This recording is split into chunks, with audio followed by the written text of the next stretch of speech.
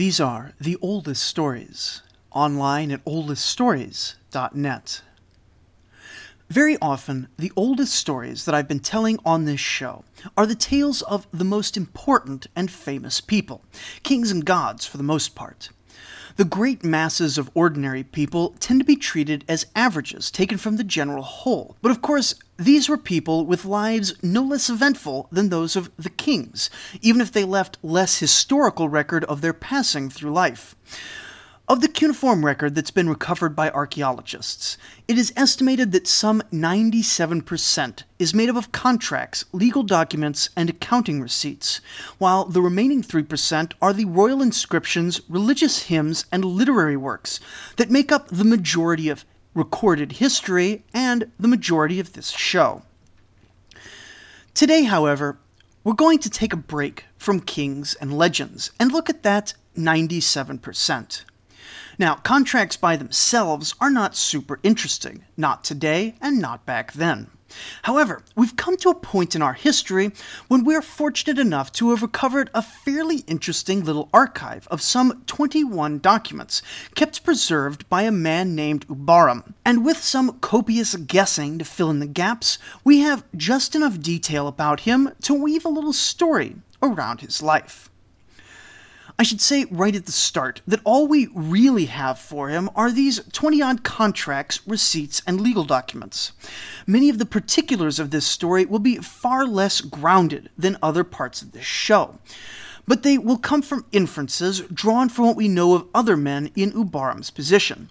We have no way of knowing for sure how well we're representing our hero today, but we can be decently confident that his lifestyle wasn't too exceptional.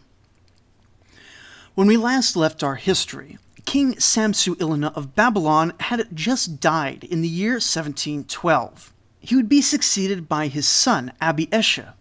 We will look more at this king when we return to the broader historical narrative next episode, but he's worth mentioning because his name is on every document that we have from Ubarum's little archive. Ubarum himself probably never met the king, but all documents were dated by the year name system, in which the palace announced that each year would have a particular name, such as the year in which Abi-Eshuh dammed up the Tigris, or the year Abi-Eshuh made glowing statues. This is wonderful for historians because they get a sense of what was going on in the kingdom each year. Then official royal scribes would take all the year names and write them down in long lists so that we know the correct order of them all. Except that in Abi-Eshuh's reign, we don't seem to have a surviving comprehensive list of year names, and so the order has to be reconstructed with a bit of uncertainty.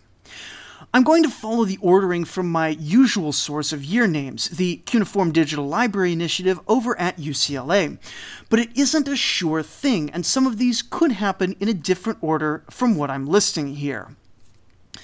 With all that out of the way, the story of Ubarum begins properly in the year 1707 BCE, 5 years into the reign of Abi-Eshuh, in the village of Supper-Shabula, a ways north of Babylon, though still squarely within Babylonian territory. We know nothing about our protagonist before this year, but we can make a few assumptions. He's likely a young man, fully an adult, but only just getting established. Over time, we will see his wealth start to grow as he matures. He's also a soldier, and all the way from the first contracts, we will occasionally see that the witnesses listed are men with military rank, whether they're acting informally as mere witnesses or friends, or if their consent was required for him to engage in certain peacetime occupations is debated. Being a young man, 1707 may well have been only his second year in the army. It seems there was a large campaign against the Kassites in 1708, as well as a massive Elamite raid at some uncertain point at the beginning of Abi-Eshuh's reign. And one could well imagine a young man leaving his father's house for the first time and signing up as a career soldier, thinking this would be a good way to start his life. One thing the archive is almost completely silent on is anything to do with the actual military side of his life, showing us only the domestic life of a professional soldier. Now that the king's campaign against the Kassites is over, Ubaram is able to return to his village on furlough. The nature of this furlough is unclear, and some speculate that here is where Ubaram first forms a relationship with a man named Ili Ikisham. Perhaps Ili Ikisham goes to report for duty in Ubaram's place. This theory has a major problem immediately apparent to those of you who remember Hammurabi's laws. Law number 26 reads, "If a soldier who is ordered to go on an errand of the king does not go but hires a substitute and dispatches him in his stead, that soldier shall be put to death. His hired substitute shall take to himself the soldier's house." Now, there are some who believe that this law, while still certainly on the books, is no longer being followed as the Babylonian Empire begins to experience corruption and graft at all levels. There are some who think that a substitute was allowed to take the place of a full soldier during peacetime activities, like assisting on construction projects or perhaps in garrison duties. The traditional view, however, is that the job of a substitute was purely to replace the soldier in the domestic sphere. This is a matter at the very heart of the Ilkham system, that those rendering service to the king, like soldiers and craftsmen, would receive land in exchange for that service, but paradoxically, that very service would render them unable to actually work that land in most cases, and so they would rent out the land to a class of men called tahum, often translated as substitute or deputy, such as in the law above. But we will see that this traditional view is a bit hard to square with some of the documents in Ubaram's archive. We'll see much more about Tahum and the Ilkham system in a bit, but for now it's enough that in the year 1707, Ubaram, though a professional soldier, was facing the prospect of spending the winter at home.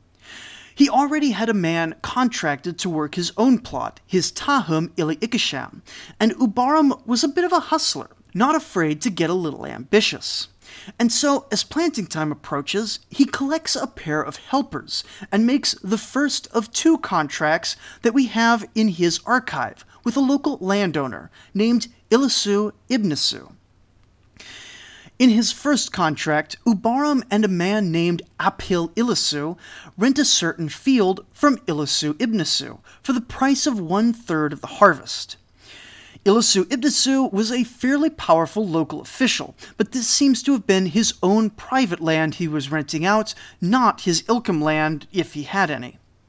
At the same time, Ubaram signed a contract for another 6 acres, which he would work jointly with a fellow named Nergal Abbey. This second plot appears to have no explicitly stated rent. Rather, they would be responsible for the heavy labor of deep plowing the land after they were finished with it, suggesting that it may have been either a disused or perhaps overused field, and the compensation to the field owner was putting in the work required to make it usable for the next year, including a deep plowing to churn up the soil extra good. With his partners, the agreement with Aphil Ilisu is a pretty simple equal partnership, sharing both costs and profits equally. With Nergal Abbey, however, we start to get a suspicion that Ubaram is maybe interested in securing his own advantage at the expense of his partners when he can, and Nergal Abbey is on the hook for 2/3 of the expenses, while Ubaram seems to share equally in the profits. Now, we could construct scenarios in which this is a perfectly innocent and reasonable business arrangement, but it could also be the case that Ubaram is taking advantage of Nergal Abbey. Also, with the 2 fields being leased, is Ubaram a super hard worker, handling twice the land area of his partners? Or is he acting more like a middleman in these 2 arrangements, using what may be his connections with fellow military man Ilisu Ibnisu to hook up these 2 laborers with work for the season, while Ubaram himself contributes maybe a bit less to the fields, or under some understandings of how the Ilkham system works, returned to his military garrison and contributed almost nothing except the deal itself? We're well into speculation now, but given what little character emerges from these records, Ubaram seems to be a quite canny entrepreneur.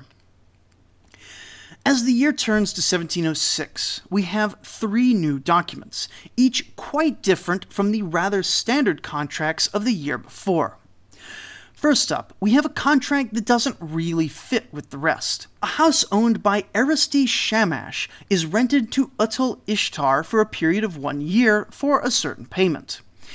It isn't clear why this tablet was included in the collection, and it may not have actually been in Ubaram's possession, just a tablet that was coincidentally found nearby, possibly belonging to a neighbor.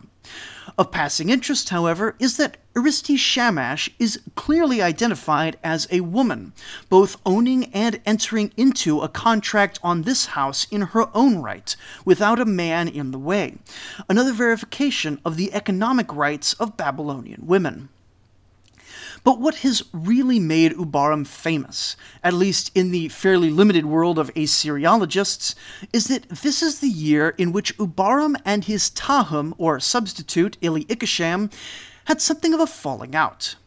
The document recording this reads, "Because Ubaram, head of a military house, and Ili-Ikisham, his Tahum, about the division of their field, house, and service obligations were in disagreement, they, by mutual consent, have set the following division." It then goes on to split up Ubaram's Ilkham fields, where 2/3 go to Ubaram and 1/3 goes to Ili-Ikisham. This document is witnessed by both civil and military officials as a mediated settlement over the possession of the Ilkham land, and there is another tablet signed later on the same day that further negotiates purely internal affairs, making Ubaram liable for certain agricultural expenses, but generally confirming that he will receive 2/3 of any harvest. This second tablet is witnessed only by civil officials. Presumably the captain who oversaw the first negotiation left when everything of interest to the military establishment had been settled. It's very easy to understand how some scholars read this settlement as a splitting of both the benefits of the crop and the work obligations, especially since the house itself is explicitly given as a physical division, with Ubaram in 2/3 of the house and Ili-Ikisham living in the last third. The big question hanging over all of this is, if Ili-Ikisham stayed on the fields all year round, worked all the fields, and delivered 2/3 of the harvest to Ubaram, or if he did 1/3 of Ubaram's military service, during which time Ubaram worked his third of the fields. The latter is a very understandable reading of this tablet, but it's very hard to square with the logistical difficulties involved. Leaving aside the fact that it was prohibited on pain of death in the still valid law code, there is the obvious problem that agricultural labor is not equal throughout the year, with most of the effort being required at planting and harvest. If Ubaram is responsible for labor on 2/3 of the field, then what happens when he's not physically present during the planting? Or conversely, what happens to Ili-Ikisham's fields if he's away during these critical weeks? It seems like this fails to solve the core problem of the Ilkham system, the need for the fields to be tended and at the same time for a person to be in service to the king. There may well have been solutions to these problems, but in the absence of these solutions, I prefer to read these tablets as dividing the benefits between the two on a 2-to-1 basis, with the man actually doing service to the king receiving the greater portion, even though it was the Tahum who did all the work in the field.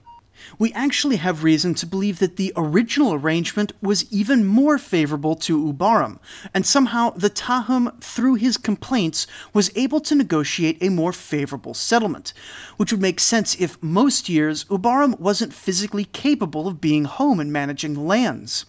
Recall that Hammurabi's code also mandates that Ilkham lands not be left untended, and the threat of walking away from the plot may have been enough leverage for Ili-Ikisham to obtain a more favorable settlement. Whatever the Tahum's leverage over Ubaram was, Ili-Ikisham appears to have remained dissatisfied with the arrangement, and the next year, at around the same time, he initiated a second round of mediation. In form, we have almost the exact same pair of documents, even signed by many of the same witnesses, except that here the Ilkham fields are divided 50-50 among the two men. There are differences in the details about which particular fields go to which man, but on the whole, Ili Ikisham has managed to assert himself before a council of civil and military officials and gain equal recognition for his status as Tahum. Amusingly, it seems that their bickering has managed to irritate these important men, who required them both to swear at the end of this document on both Marduk and King Abiashir that this was the final settlement and would not be renegotiated again. But even the frustration of the panelists shows something fairly advanced about Babylonian society. Ubaram is a redim, a regular soldier of no particular rank, and it seems the suit is being brought by a Tahum of even lower status, and yet their fight is given the full weight of the Babylonian justice system. The first settlement is witnessed by a panel of 7, of whom at least some are fairly important men, a captain and a general, and some civic leaders, and the second is before a panel of perhaps 9, each time with a scribe hired for the day to record the judgment. This was not cheap, and it seems unlikely that either party had the wealth at this point to pay more than a fraction of it in fees. So we must conclude that the government of Babylon provided a rigorous court system to anyone with disputes, regardless of their social status or ability to pay, at least to a certain extent. It might not seem like much, but justice for all is not something often available in the ancient world, and may have contributed quite a lot to the economic prosperity and general stability of the Old Babylonian period. Ubaram wasn't totally the loser in this second and final round of disputation, however. He was able to force Ili Ikisham to accept a third tablet, in which for 1 year the Tahum would work a large field at his own expense for Ubaram's benefit, a short-term gain for Ubaram in exchange for the long-term gain of Ili Ikisham's higher revenue share. The year turns without any further dispute between Ubaram and his Tahum, and as we get to 1704, we see that Ubaram has begun to accumulate a bit of wealth, perhaps a result of the windfall from the free field that Ili Ikisham was bearing the burdens of the year prior, or possibly acquired through soldiering or some other venture with no surviving record. He invests his wealth, which seems to have been pretty substantial, in livestock, 5 cows, 2 bulls, 3 calves, as well as 3 goats, one of which is a kid. But of course, Ubaram isn't going to be taking the cattle and goats with him on campaign, so he commissions a fellow named Anna-Shamash Lissi to take care of them. As best we can tell, Anna-Shamash Lissi is a herdsman of some repute within the town, and owns a large pasture land on which he grazes a number of animals belonging to a variety of owners, taking a portion of the animal product while not having to put up too much of his own capital. Ubaram is now doing pretty well for himself, with revenue coming from animals, from his Ilkham field, and from his military revenues. Perhaps he was undertaking more business ventures for which the records haven't survived, or maybe he's being kept busy with his military duties. We know that right around 1702 there was a campaign into the mountains that seized a town called Adnatum, and in 1700 or 1699 there seems to have been some sort of conflict with the Sealand dynasty, and Ubaram may well have been in the field for either of those, or he could have been involved in the many peacetime activities of a Babylonian common soldier. Forts and cities always needed garrisons, where the soldiers would keep watch and do all sorts of little tasks related to upkeep to keep the town safe, as well as patrolling the streets in a manner not unlike policemen to keep order within the town. And when the peacetime left a king with more soldiers than he really needed, he was quite happy to assign whole companies to work details on the many, many construction projects that wealth and stability allowed the state to undertake. Canal digging, wall repairs, and temple construction were all in the cards to keep the soldiers busy. My own guess, however, is that he was away from town, possibly for 2 years, because when he returns in 1698, he has quite a lot of business to take care of. We know nothing about his wife or children, but we assume he had them since that was the most common sort of household. Whether he did or not, he was the head of a landowning household, and prominent enough in his community that he owed tithes to his local temples, 5 shekels a year to the temple of the sun god Shamash, and some amount to the moon god Sin. When he returns home, it appears that he's 2 years behind on his dues to Shamash, and pays a bit over 11 1/3 shekels, then goes over to the Temple of Sin and pays another 2/3 shekels. This seems to have settled his account with Shamash and paid a bit into the current year for both gods. Now, this contribution was, first of all, an act of piety, and also a religious obligation, possibly a legal one as well. But the fact that it was required should not take away from the religious sentiments that Ubaram likely felt when contributing to the temple. But this money also had a civic function as well, going into a pot of money that funded a number of temple programs for the benefit of the community, aside from the obvious supporting of the priests and rituals. Of most relevance to Ubaram himself, the temple would be the organization responsible for sponsoring his ransom should he be taken captive in battle, making his contribution now something of a group insurance scheme. It was also at times used as a source for loans, though we don't hear of Ubaram himself taking advantage of this. The temple isn't the only one he owes money to, however. He received a receipt that a certain amount of his goods had been seized by a repo man named Suma Ilam on behalf of a creditor named Imlik Sin, possibly in relation to an unpaid tax obligation. However, paying all these debts seems to be a sign of increased wealth more than one of hardship. He was gone for 2 years, but he's come back with a fair bit of silver jingling in his pocket, so much so that even after paying all this, he can still afford to purchase 4 sheep and contract them to a shepherd named Sin Idnam, which could well be an investment of between 30 and 60 shekels, a substantial sum of money, indicating that Ubaram is now solidly in the middle class of Babylonian society. It's possible that this is the kind of wealth that comes when a soldier on campaign manages to participate in the sack of a city. Or perhaps he was just an entrepreneur engaging in economic activities of which we have no record to multiply his wealth. Or it could well be a bit of both. Whatever the case, Ubaram passes the next 2 years rather peacefully. In the year 1696, we have a contract in which he pledges to serve 20 days for a soldier named Anatom, while Anatom presumably goes home for a bit. This was witnessed by a mid-level military commander, but includes no details about what Ubaram got out of the arrangement, probably because the military commander was only concerned that someone be filling in for the missing soldier.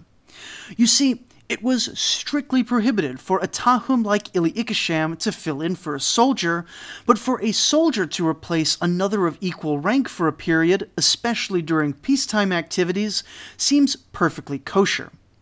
We aren't sure what exactly the terms of peacetime service were, how many months of the year a full-time professional soldier would actually have been at work, but it does appear that when not on active duty, they could expect a bit of furlough each year.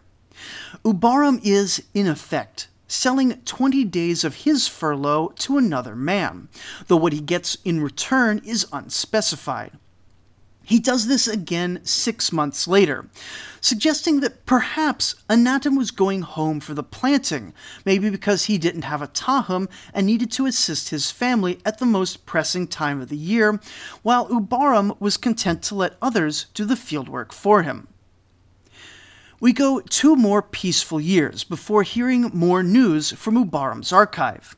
It seems that in 1694, he again has the spare time to engage in a bit of cooperative land leasing, like he did back when he was a new soldier. This time, he partners with a fellow named Satran Tayyar to lease 7 acres from Sunama Ilm for a period of 3 years, growing a mix of barley and sesame, of which the landowner would get half and the 2 partners would split the remainder among themselves.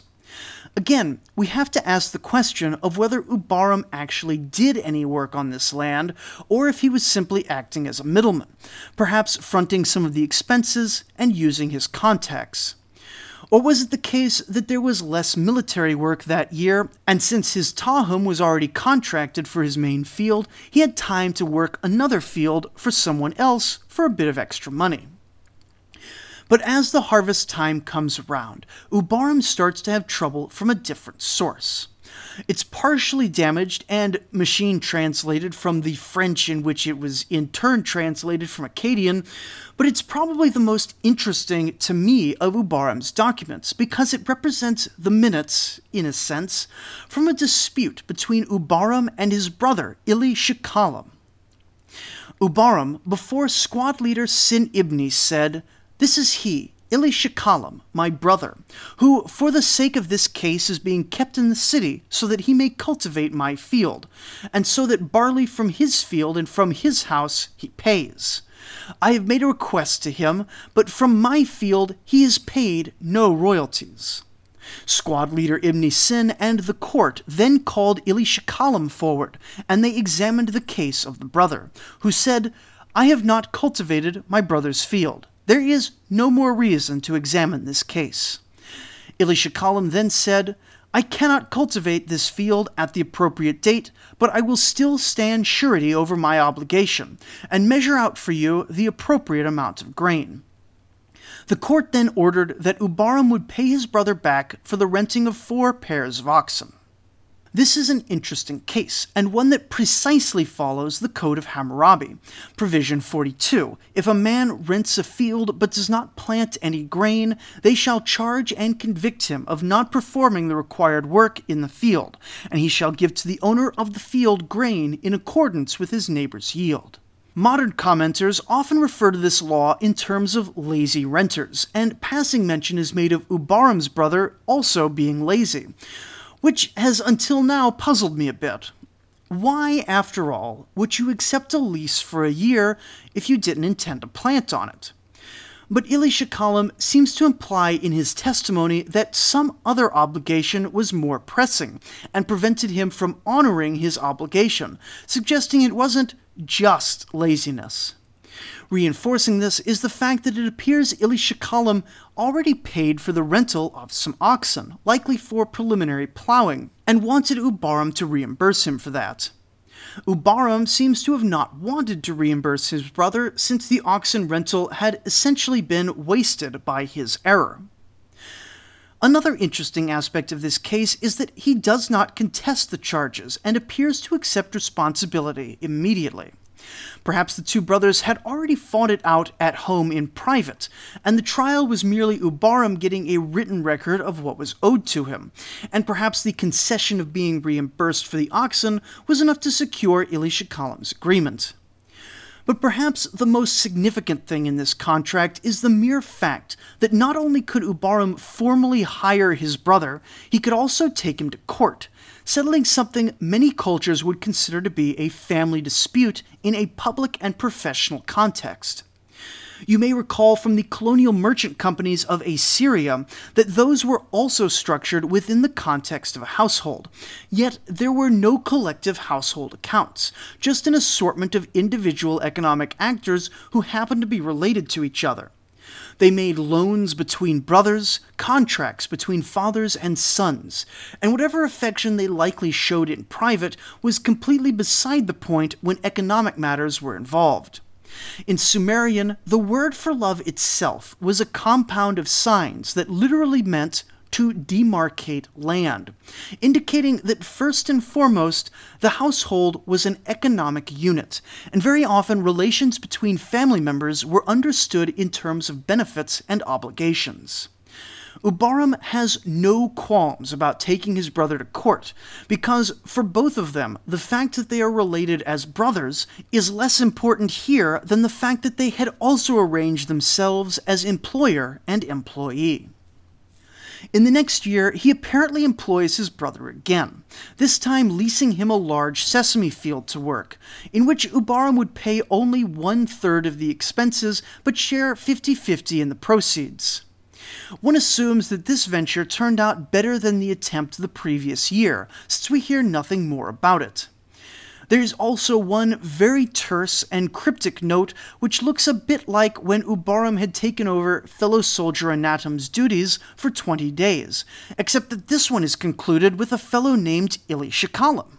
Perhaps this fellow soldier happened to share a name with Ubaram's brother, or perhaps his brother had joined the army as well, or perhaps Ubaram is doing some civilian labor in contract with his brother for 20 days. The document itself is hard to understand without more context. The next year seems to be fairly peaceful, and we have perhaps the most controversial note in the whole archive. This is another short one, stating that Ubaram and his Tahum Ili Ikisham were, as of the 5th day of the month of Kisleman, probably sometime in December by our reckoning, all equal with regard to their mutual obligations. Now, this is commonly taken as a little memo made between the two of them. After all, unlike the other tablets in the archive, only 3 gods are listed as witnesses, and as they tally up their debts between each other, they realize that everything is cleared, and they make this little tablet to mark it out. But it seems to me that it forgets the important little detail that the way we write things is completely different from how Ubaram would have done it. Ubaram, after all, was illiterate. He has this cache of 21 tablets that he's holding on to over the years, but he didn't write any of them, and in fact, he couldn't read any of them either. He just knew that he needed to hold on to them in case there was a dispute later on. None of his documents were casually recorded, the way we might quickly jot down a note on a scrap of paper. This little receipt involved, at the very least, Ubaram and Ili Ikisham going into town to meet with a scribe and telling him what to write in exchange for a small fee. If nothing else, the recording scribe was a witness to the fact of their agreement. This suggests one of 2 possibilities. Perhaps one of them had gotten it into their head that they were owed something in their mutual deal, and following an argument or some sort of review of their obligations throughout the year, they concluded that they were, in fact, even, and got this little receipt to prevent any further discussion of the matter. Alternatively, Ili Ikisham has been Ubaram's Tahum for a good 15 years or so, if the dates assigned to these tablets are in fact in the correct order. This may have been Ili Ikisham leaving his job on good terms, with both sides taking a receipt that at the end of their business relationship there were no outstanding claims on either end. We can't be sure of this, of course, but if our timeline is right, it could well make sense. In the next year, he rents his field out to a man named Awilia for a period of 3 years, after which point they were to clean up the field and leave it in good order before returning it to the owner. This is in many ways a very standard leasing contract and not a replacement Tahum. It is in fact quite possible that this is a different plot of land from Ubaram's Ilkham land, one that Ubaram has only recently purchased, and may be the same one that was worked by his brother a few years ago. Perhaps Ili Ikisham is in fact still working as Tahum. Also possible is that after 16 years, Ubaram now has a son, invisible in the record, of an age where he can take over the family plot for a time. It would be a bit odd, at least under some interpretations of the Ilkham system, for Ubaram to be able to lease out his Ilkham land. That is, after all, the whole reason the institution of Tahum substitutes were implemented in the first place, since theoretically the king could terminate Ubaram's services at any time and kick him off Ilkham land, making a 3-year contract with a tenant look a bit presumptuous. Which returns us to the idea that Ubaram has purchased this acreage fairly recently, it being listed in the contract as fallow land, possibly never worked before or possibly left fallow for the year or two prior, and is employing Awilya to manage the land for him. 4 more quiet years go by, and we reach our last tablet of Ubaram's archive, but our old soldier still has one more trick for us. Ubaram is likely not wealthy, but he is by this point clearly quite comfortable, with income from land, livestock, and soldiering that has been accumulated and invested over many years. People in his community now come to him seeking loans, such as Ipku Arhatam, but Ubaram has been a canny businessman his whole life and shows no signs of stopping now. By law, in Hammurabi's code, a loan of barley could only have an interest rate of 33%, and a loan of silver could have no more than 20% interest. But Ubaram wanted to make his money work much harder than that. And so the contract he signs with Ipku Arhatam states, 2 1/3 shekels of silver from Ubaram, Ipku Arhatam has borrowed. At the time of the harvest, according to the current price of barley, in payment of the amount on this tablet will Ipku Arhatam measure out barley. The contract was signed near planting season, when barley was relatively expensive, as men who had run out of seed grain like Ipku Arhatam scrambled to purchase enough to have a planting for the year. However, when harvest came around, barley would be at its lowest price of the year, meaning that 2 1/3 shekels was worth far more barley when it came time to pay. Thus, while the contract itself appears to have a 0% interest rate, thus safeguarding it from Hammurabi's usury laws, one assumes that in a normal year the seasonal price fluctuation may have been far in excess of legal interest limits, circumventing the consumer protections and netting Ubaram a tidy little profit. And here, sadly, the tale of Ubaram comes to an end. The record simply stops in 1687, 20 years after it had begun. We can only speculate as to what became of our entrepreneurial soldier after this. He could simply have died. There were plenty of perils to go around among regular people, and being a soldier was naturally even more hazardous. What I like to think, however, and based on absolutely no evidence, is that after 20 years in uniform, Ubaram chose this moment to retire. Since he's no longer providing a service to the king, he forfeits his Ilkham land and house, and has to move somewhere else, presumably leaving all of these unneeded records behind while taking ones he might deem more important, like his military and family records, with him to his new house. Of course, Ubaram is fine losing this land, since he's been able to save and invest enough to see him through the transition into civilian life. And seeing what a hustler he was while spending most of his time in the army, there's every reason to think that this retirement from army life was not an abandonment of work altogether. He is perhaps 40 years old now, give or take a bit, and a well-known member of his community with a good deal of income. Surely he can find plenty of more profit opportunities to finish out the rest of his life. I hope you've enjoyed the tale of Ubaram as much as I've enjoyed interpreting the puzzle of his life. There's only so much that we can do with only economic records, and his family life and military service remain obscure even here at the end. Most of all, the evidence of his life that he left behind can tell us nothing about things like how happy he was in general, or what he thought about politics, gods, and the daily struggles of life. But as we move forward in time, to eras with increasingly more surviving documentation, I will be on the lookout for more caches of documents that can tell us a story about the little people who lived and died so long ago.